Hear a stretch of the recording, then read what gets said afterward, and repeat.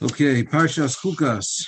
So, Parshas Chukas, as you know, deals with a very puzzling idea, a very puzzling concept, which is the idea of things that we don't understand. A type of a mitzvah, a chok, which is a mitzvah seemingly as commonly understood as a mitzvah that we have no understanding of. We can't simply, it's famous, it's well known.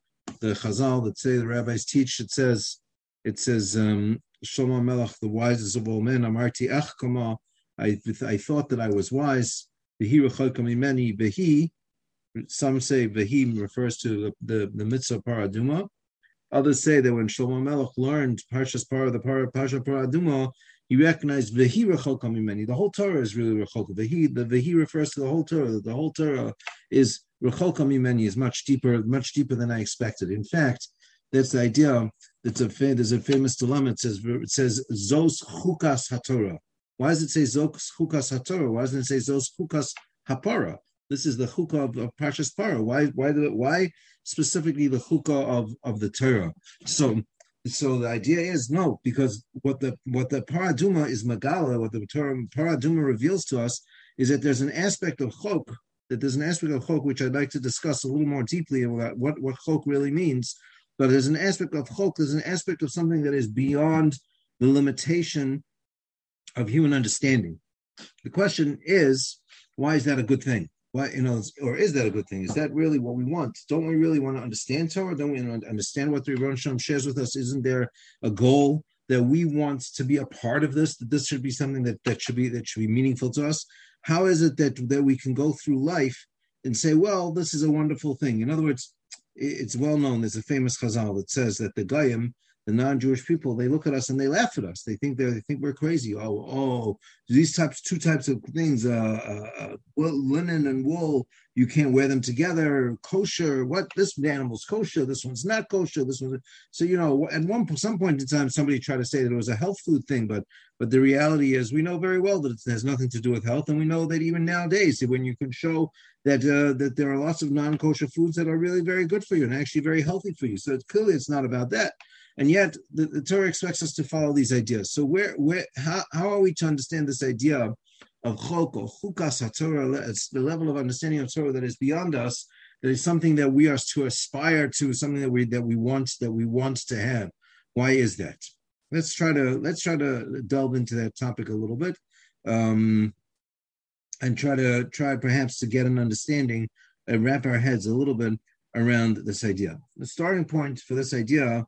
A concept that I heard Rav Lapiansky say over, and I think that it will benefit us greatly to go through how to look at this. So the starting point to really begin analyzing this is the following philosophical debate that the Rambam discusses in his Sefer Shmona Prakim. Shmona Prakim is the Rambam's introduction to Pirkei Avos, and in Shmona Prakim, the Rambam brings an interesting philosophical idea. He asks, what's better? Which kind of person is better? Is a person who is inherently evil or has within him evil desires or things that he wants to do wrong and he overcomes them, he holds himself back, he doesn't do them? Or is it better to be a person who never has a negative thought? The person that to do things that are wrong, to do things that are not right, it never really occurs to him. It's not within his lexicon. It's not really what he wants to be. He never choosing to be the kind of person that would do something that is wrong. So again, turning to Shlomo Melech, if you take a look in Mishlei, there in Mishlei it brings down that Shlomo Melech says, Nefesh Rasha Ivsara.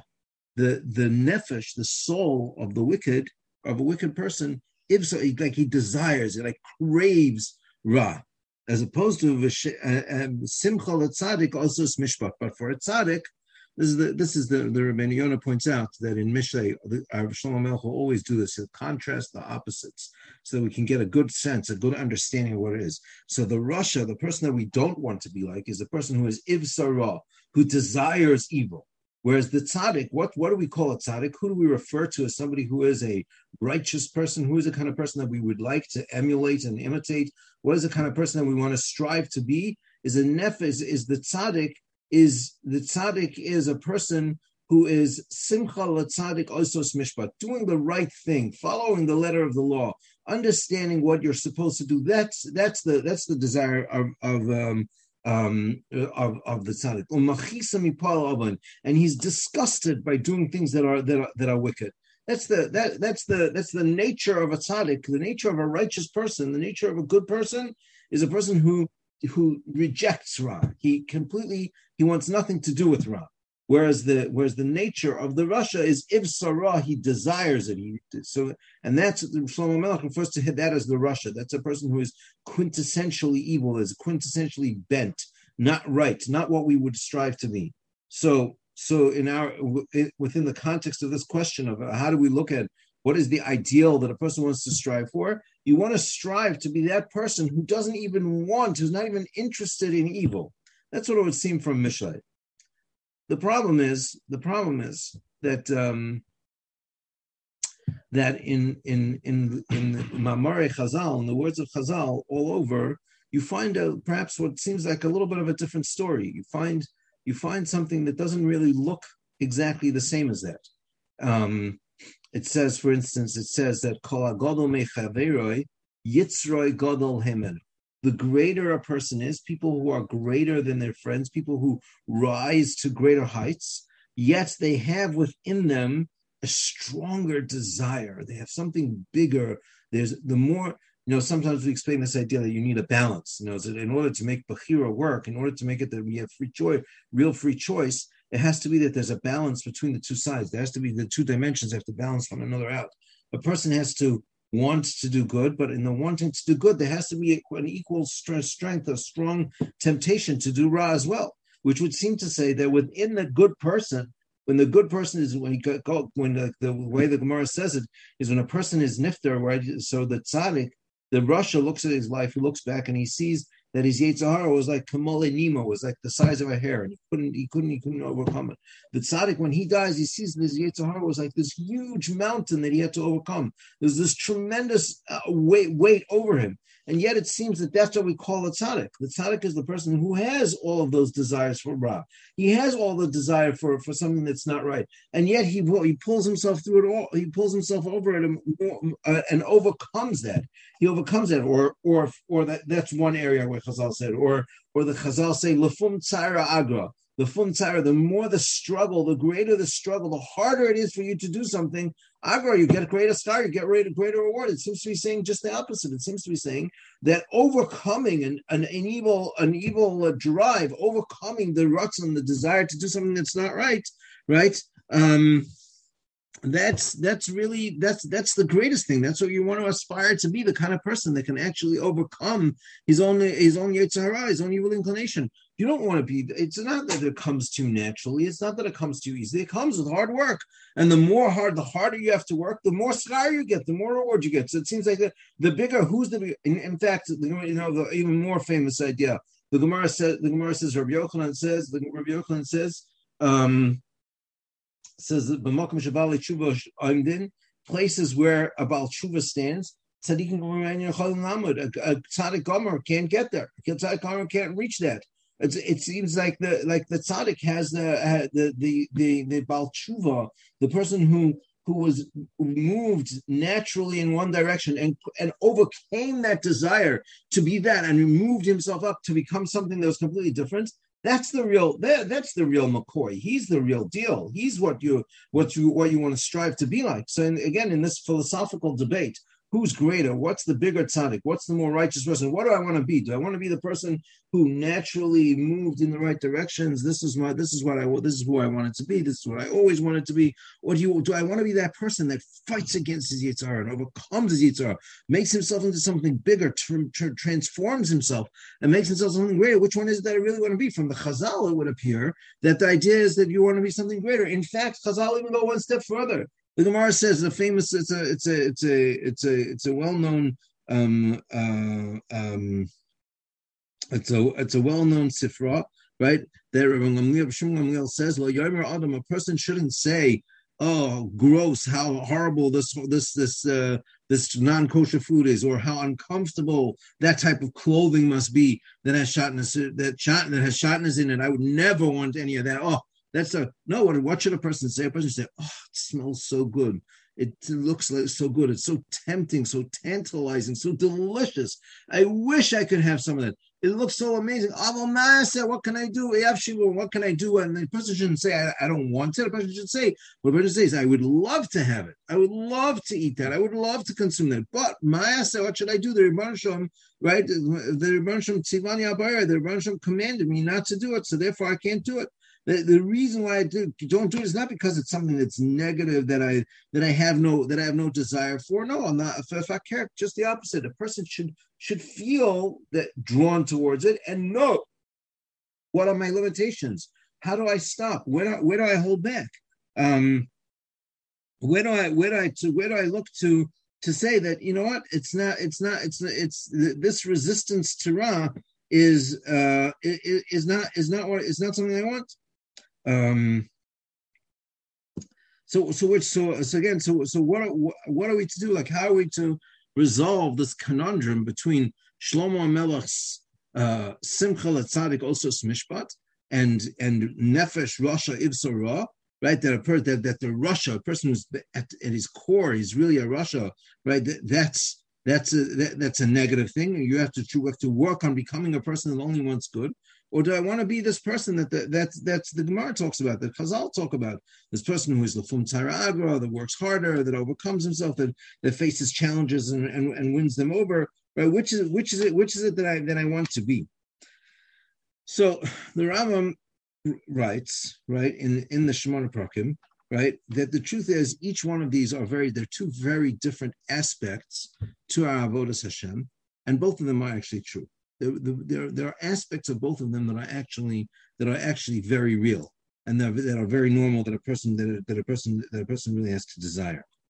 There are things that are, we would call them mitzvos sichlios, that are things that we arrive at intellectually. We have an intellectual understanding of their negativity, of the things that we see as being objectively almost, at least according to, again, everything that we do is somewhat based on our culture, but sometimes you can understand, and you see this from the world over, that the whole world has arrived at the same conclusions, that these things are something that is negative. In other words, yes, you have certain civilizations that don't recognize it, but most people, when they see those people, they think of them as barbaric, they think of them as backwards, they think of them as people that are negative. Ritzicha, to one person should murder another person, that people should steal from one another, take something that not recognize each other's. And by the way, even in cultures where stealing is considered a skill, it's only considered a skill outside your own immediate subset, right? In other words, somebody might want to point out that Native Americans didn't believe in the concept of property. They believe that if you had something and I wanted it, it was the greatest compliment would be, or the great of my own skill, of my greatness would be to go out and steal it. But within my own group, I would never steal. I would never take something within my own, because everybody understands that within a communal structure, you have to have rules that allow all of us to survive. Even cannibals don't eat each other. They eat other tribes. They eat their enemies, but amongst themselves, they recognize it. So even in those cultures where certain basic things that we are disgusted by, that we reject, that we see as being negative, and their culture may not completely disqualify that, but even there are limitations and gradations within which this is not an acceptable behavior. Murder, stealing, even adultery, and those types of things. So there's a certain recognition of things that are outside the bounds, outside the limitations of how a person is supposed to be. We call those things, right? Sometimes these concepts are referred to as sichli, which we would put to as being as being sort of almost intellect, things that we would arrive at intellect through our own intellectual capacity. Those are the things that Shlomo Melech is talking about. Nefesh Rasha Ivsa Ra. You can have people who are off. They're socially off. They don't get it. They don't, and they desire these kinds of things. But those type of people are to be rejected. Such a person, simcha tzaddik osas mishpat. The mishpat, as it were, is the ikar. It's a key to understanding and growing and to becoming what you want to be. That's a critical piece of who we are. But there are other things where it's harder for us to really appreciate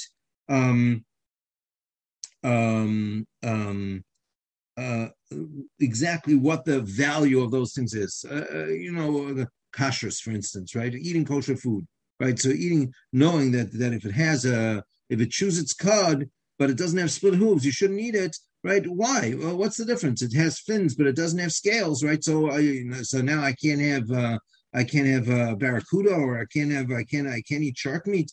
I can't have alligator or something like that. These are things that are supposed to be delicacies. They're actually supposed to taste pretty good. I mean, some people now down in Baltimore, they're very into chocolate covered cicadas and everything like that. To me, it's like those are the things that the Torah tells us. You should say it looks good, but my answer, I don't know if the Torah necessarily would want us to eat insects, but in other words. There's certain things that certain foods that smell good. As a person could say, a cheeseburger looks delicious, and yet the Torah tells us no. The minute you miss it, it's basar v'challah. But yeah, it could be some of the tamei mitzvahs when they try to it's mullet. It puts in a person a sense of achzarias or cruelty, etc. We're not supposed to. That's not necessarily the goal, because they were supposed to say yes. Those things look very good. They look delicious. They look nutritious. They look like they could be a benefit to us. Yeah, Ma'aseh, the Rebbeinu Shalom says that we shouldn't do that. We should have said we shouldn't do what that we shouldn't do those types of things. We should stay away from those types of things. So that's what we call mishpatim and chukim. You have statutes, you have ideas, concepts that are social, that socially develop us, that allow us to become what we're supposed to be. Those are things that every person that there's a good person, a person that has within him any sense of right and wrong, any sense of capability and culpability and responsibility. So he will reject those types of things. And yet you can have other things which there's no way for us to really know, that we only do them because taka, that's the way the Rebbeinu Shalom says it. The way it's formulated, the Gemara in Yuma really says a similar thing, right? That there are certain halachos, there's certain mitzvos, right? That even if the Torah wouldn't say them, we would have come up with them ourselves. We would have thought of them. We would have made such rules as societies around the world have done, or even those that weren't necessarily in contact to meet up with what we call they call it Judeo-Christian values, but Judeo values, the values that come out of Judaism that the rest of the world borrowed from us. But there are other cultures that came up with these laws even outside of us, because they understood that these are universal truths that it's clear that anybody would come up with. And then there are things that we never would have dreamed of. We never could. We would never come up with them. We would never have a possibility. And on those things, the Gemara in Yuma says a fascinating thing. The Gemara says that we have these other mitzvahs. Is ein lecha reshus laharher achareim. You don't have permission. Ein lecha reshus. I'll translate it literally, but we're going to have to revisit this idea. Ein lecha reshus. You don't have a reshus. A reshus usually means a permission. You don't have the license, the haracharim, to even think about these types of things, to engage in a thought process about them. It's a funny thing, like the Gemara says. The Gemara doesn't just say that there are things that don't make sense to us. The Gemara says you can't even think about them. This is what is the das of the Rebbeinu Shalom. This is what the Rebbeinu Shalom tells us about the world. This is what the paraduma, it makes this person tummy, and it makes the person who was tahar, it makes him tummy. The person who was tummy, it makes him tahar. You have no right. You don't have a place. There's no makom. There's no room for you to even think about what that's all about. It doesn't sit so well, within what we usually do. Is you don't even have reshus. You don't even have reshus to think about it. What does that mean? You don't have reshus to think about it. How can it be that we don't have reshus to think about it? So to try to delve a little bit into the depths of what that means, let's take it a step further. Now, what we're trying to understand, what we've created is a paradigm, if you will, where you have mishpatim, logical and rational things. Those are things that if a person is to be a good person, a person rejects within himself those ideas. We have what we call chukim, those ideas that are, even if things that we don't have an explanation, which the Gemara seems to tell us, was just the hierarchy. Let's try to understand what exactly that Hagdara is. What exactly is that classification of things that I can't even think about. That it's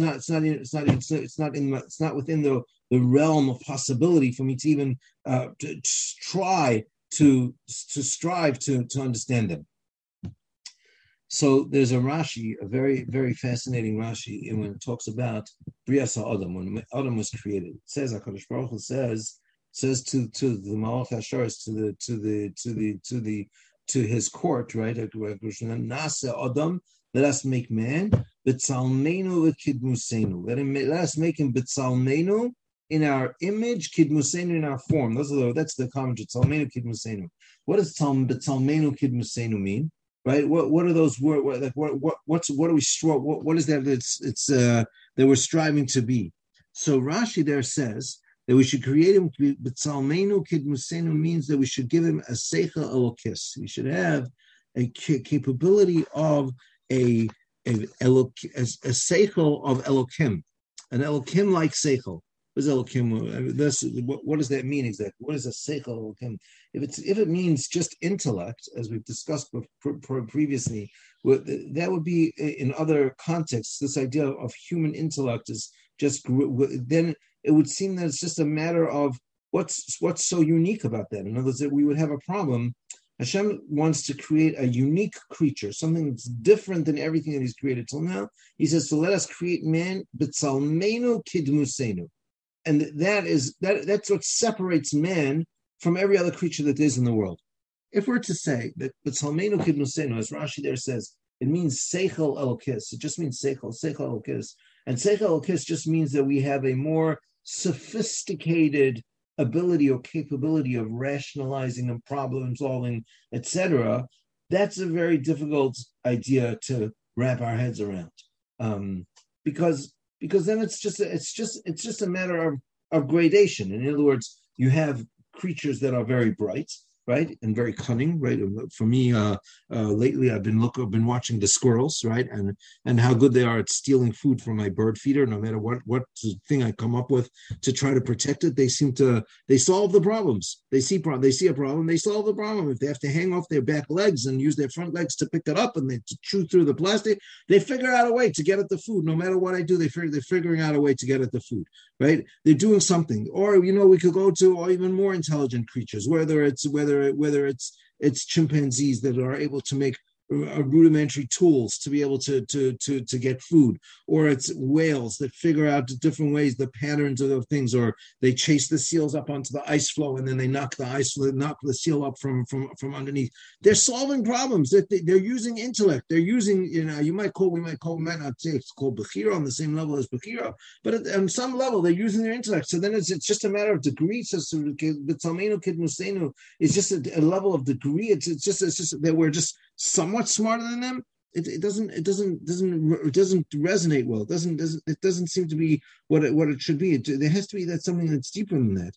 There has to be that somehow we have we're in touch with the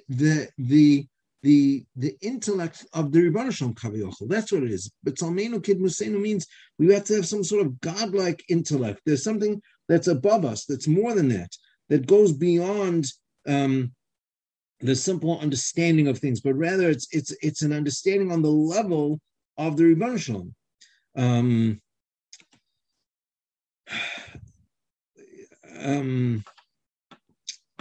So what exactly does it? How the idea is that HaKadosh Baruch Hu gives us the possibility of touching, of reaching an understanding of Elokus. Elokus means the one who is the source of all power, the one who is able to differentiate on a much higher level. In fact, and this level of Seichel Elokis, right, where we see it by the Nachash. The Nachash says to Adam and Chava, he says, "V'yisem kelohim," you'll be like Elohim, like real powers that control your destiny, control your reality. Ladas, to know Tovara, the difference between good and evil, to be able to know at things at their essence, at their very core, what are they? How do they express themselves in the world?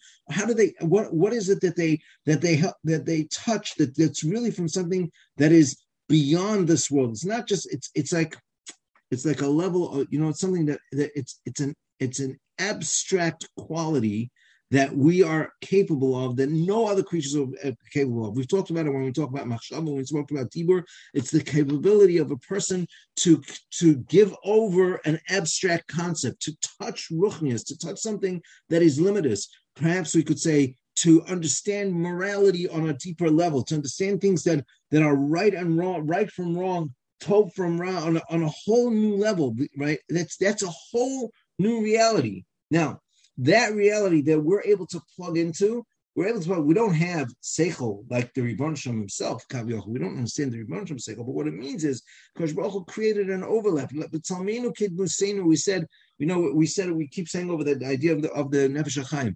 Betzalmeinu means betzel, like in the shadow, like a shadow. Betzad ma'adoma, in some way similar, Kidmusenu, like the Dmus of the Rebbeinu Shem. The Dmus of the Rebbeinu Shem is infinite. So there can't be more than one infinite being. Then by definition, one of them is not infinite anymore. The only way there's something that's infinite is one that contains everything else. But the Rebbeinu Shem, we can have an overlap, so to speak.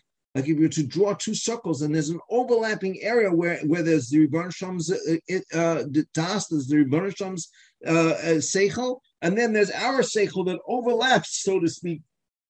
And in that overlap, in that tiny place overlap, that's where a human being is completely unique. That's where a person has a sensitivity, has the possibility of having a sensitivity. That's what a person has to strive for, to become something that's great. A person has to work to be able to earn that level of what he wants to be. That's what the Nachash attacks Adam Rishon. He says to him, you didn't eat from the Eitz Hadas Tov Rasa, therefore you don't have that intellect, that Seichel Elokis. V'yisim Kelohim, you want to be Kelohim, like a power, like a real power, like something that's the source of its own energy, that gives off power on this level, right? That's the idea that you have that possibility to do it. You have to eat from the Eitz Hadas Tov Ra. That's what the Nachash challenges them with, and that's why Adam Rishon eats from that Eitz Hadas Tov Ra, is because he wants to be able to accomplish what HaKadosh Baruch Hu wants him to be able to accomplish, to touch Elokos, to be B'tzalmeinu Kidmusenu, and he sees this as a pathway to doing that. But that's not where it ends. Rebbeinu B'chai, the beginning of this week's parsha says that a choik is not the pshat.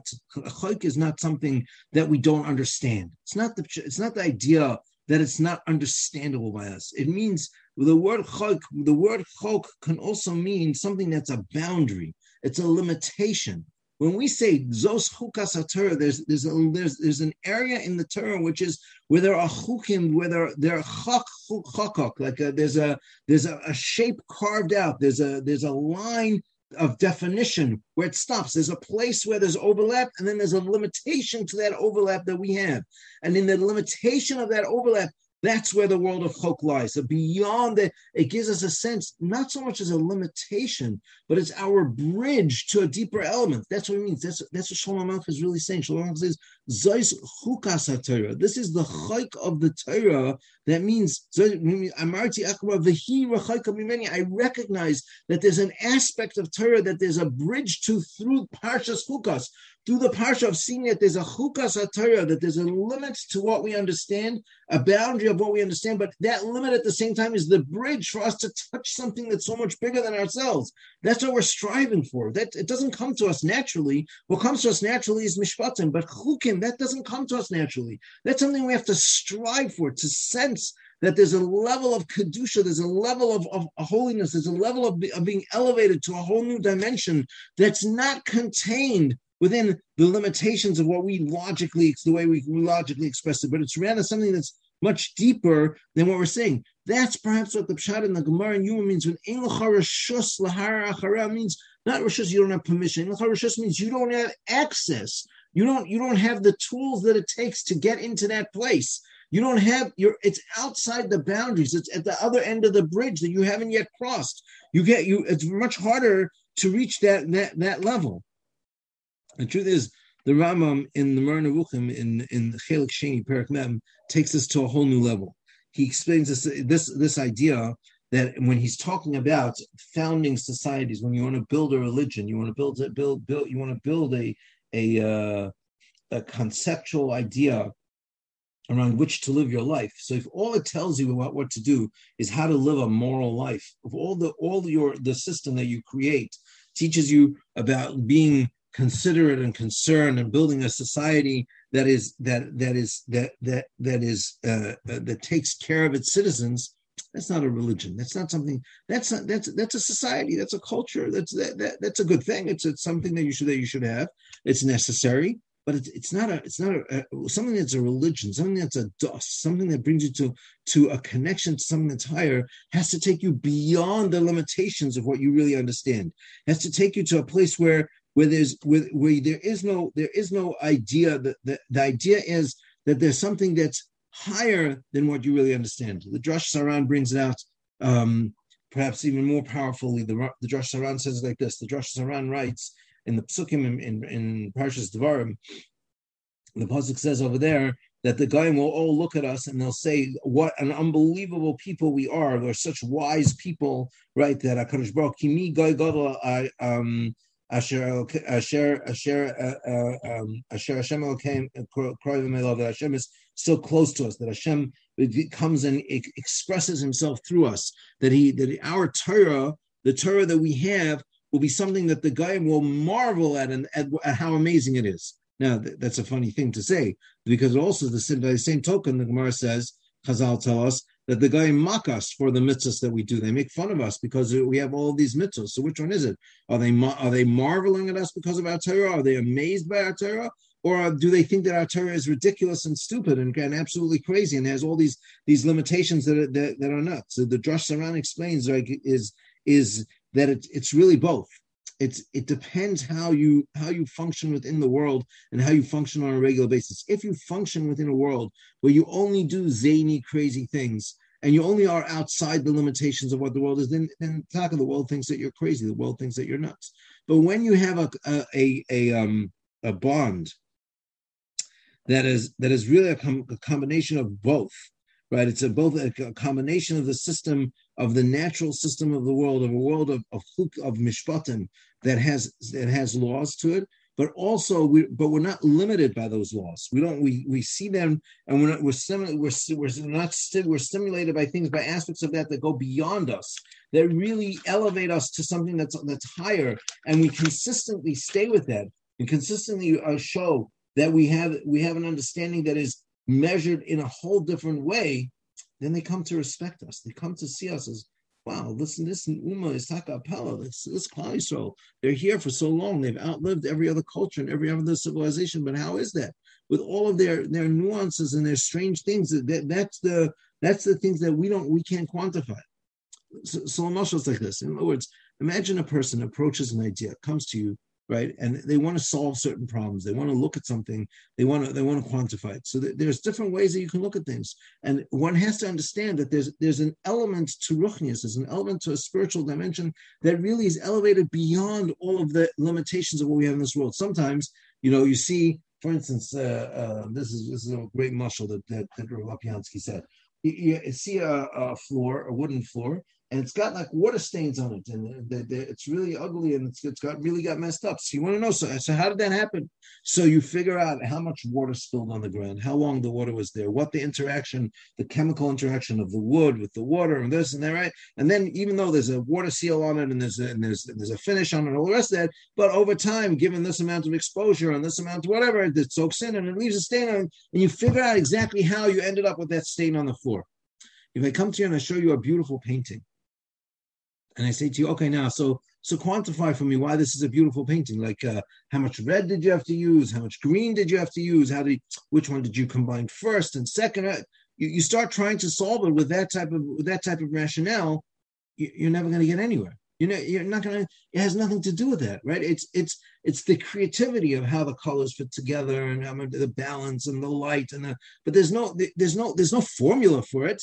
There's no way to understand which one will be better and which one will be worse. Imagine somebody would ask Monet, right, in one of his abstract paintings, how did you do that? Like, quantify for me in a rational way. I think the only thing that I think that works differently than this is music, because I think that in music, I think it actually is very mathematical, and I think there are two ways. Well, the truth is, in all things, there are two ways to do these things.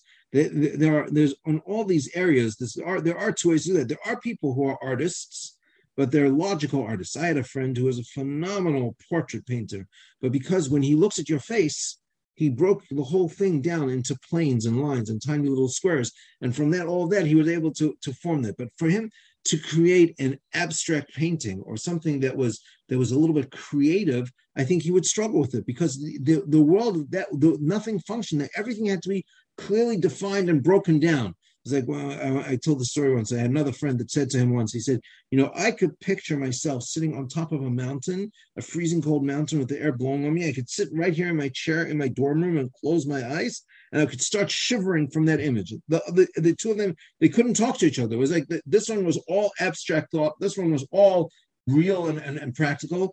They're two different worlds, and it's two different dimensions. The concept, the idea of what Chok does for us is it says that there's another dimension of thought, one that doesn't use the rules, so to speak, of our world. It's from a world that's beyond us. But says it's distant from me. It doesn't work with the rules of logic. It doesn't work with that dimension of what it is. We need to understand that Torah has an element to it that can elevate us into a higher world, into a higher sphere, into a place that's beyond us, that can't be quantified by the things that we recognize and the things that we know. There's a whole nother dimension to our reality that's beyond that. That's what we're ultimately striving for. That's what the Chukas HaTorah is. There are limitations to what we understand. There are limitations to but we have to desire to seek how the Torah can impact on us and affect us, so that we become sensitive even to that. So in our initial question, where we talk about the idea of what's a chok, what is a chok? A chok's not just something that's not, and it's not the pshat that it's a mitzvah that Hashem wants us to follow just because he wants to show that he has control over us. Because the pshat is, it's a chok. It comes from a different world. It comes from a different dimension. It's an understanding of reality that transcends our simple understanding. We have to connect into that and buy into that and transform our own reality and transform who we are and what we want to be those people that are sensitive also to that, not just sensitive to the mishpatim, but sensitive to the chukim also, to see how they elevate us, how they touch us, how they can make me a better person, because that's really what they can do, because it's the das elokim. It's the Rebbeinu Shalom's ratzon. The Rebbeinu Shalom's ratzon, that means it comes from a world that defines reality on a whole different plane. It's not A plus B equals C. If you eat this, you're going to be healthy, so you're going to live longer, so therefore it's a good idea to eat it. It's much deeper than that. You're going to eat this, and it's going to elevate you because it's what makes a person. But again, it can't be broken down into the mathematical formula the way we understand it. It's about touching another reality. It's about touching something that's higher than us, something that's beyond us. That's the reality that we're striving for. That's the Chukas HaTorah. That's what Paraduma represents to Shalom. I recognize that there's a dimension to Torah that not only does it improve me as a person, my midos, my character traits, but my highest spiritual being, my essence of who I really am, it helps me to touch, to become the Talmeinu Kidmusenu, to be in the Dmus, B'Tzalim, B'Tzadma, Doma, to Seichel Elokim. That's what I have a possibility of accomplishing. When I do a mitzvah, which makes me B'Tzavta, that connects me, joins me, brings me to a higher intellect, that brings me to the understanding that there's a limit to my actual understanding, that there's a dimension, we'll call it an abstract spiritual dimension that's much higher and that's much more. That's what we really want to strive for. Okay. Have a wonderful Shabbos.